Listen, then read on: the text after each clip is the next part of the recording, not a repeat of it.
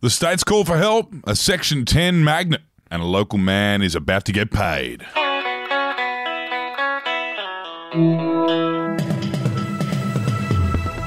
That's what's coming up on your Daily Batuta today. My name's Wendell Hussey. I'm joined by Clancy Overell. It's the 30th of April. Welcome to the Daily Batuta. We are going to start off with the national story, and the states have formally asked the Prime Minister to lend them the Tamil family detention facilities to help with their quarantine effort. Yes, with Perth's quarantine system suffering from the flaws the Western Australian government was warned about before the last outbreak, Supreme Leader Mark McGowan has called on the Commonwealth to help.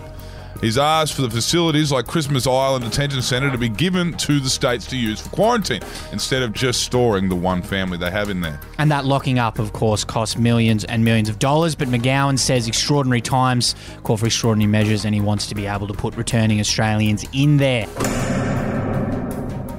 And to Indigenous deaths in custody now. Well, if you don't do anything wrong, you won't die in jail, says local Section 10 magnet. Yes, a Batuta Grove man that has been white and rich enough to get away with 3 separate Section 10 charge dismissals has spoken today about the issue of deaths in custody. He says it isn't entirely on the justice system.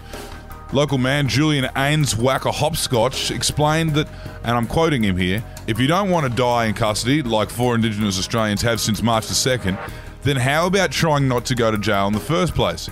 Problem solved there by the 5th generation old boy of the Wooten School, whose dad is mates with the local magistrates who get him off every time he gets caught with cocaine on his person or drunk behind the wheel of his Golf. Yes, a comment on that story from a profile named Lynn said, I bet Julian is the type of guy who thinks jails are like 5-star hotels nowadays anyway, because they get a ping pong table in the pod and they get to shit in steel toilets instead of buckets. It's not all good in the joint.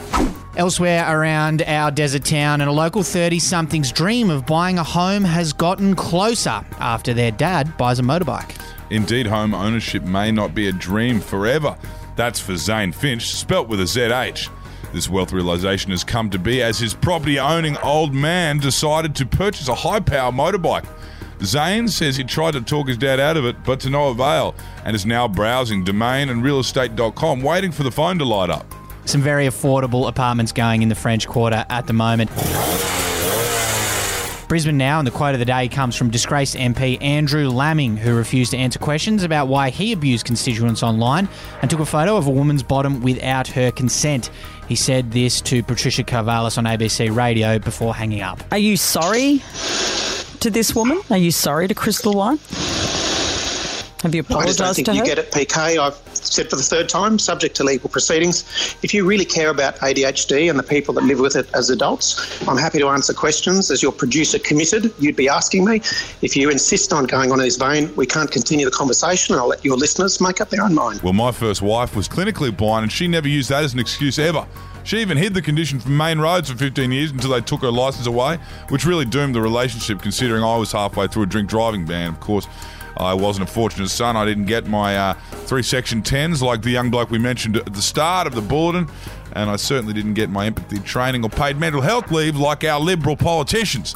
It's an easy online course now, Clancy, so if something like that happens again, you'll be sorted out, no dramas. Anyway, that's all we have got in front of us. That's the end of the day. Thank you for your company. Have a great day. Talk to you soon. Hooroo.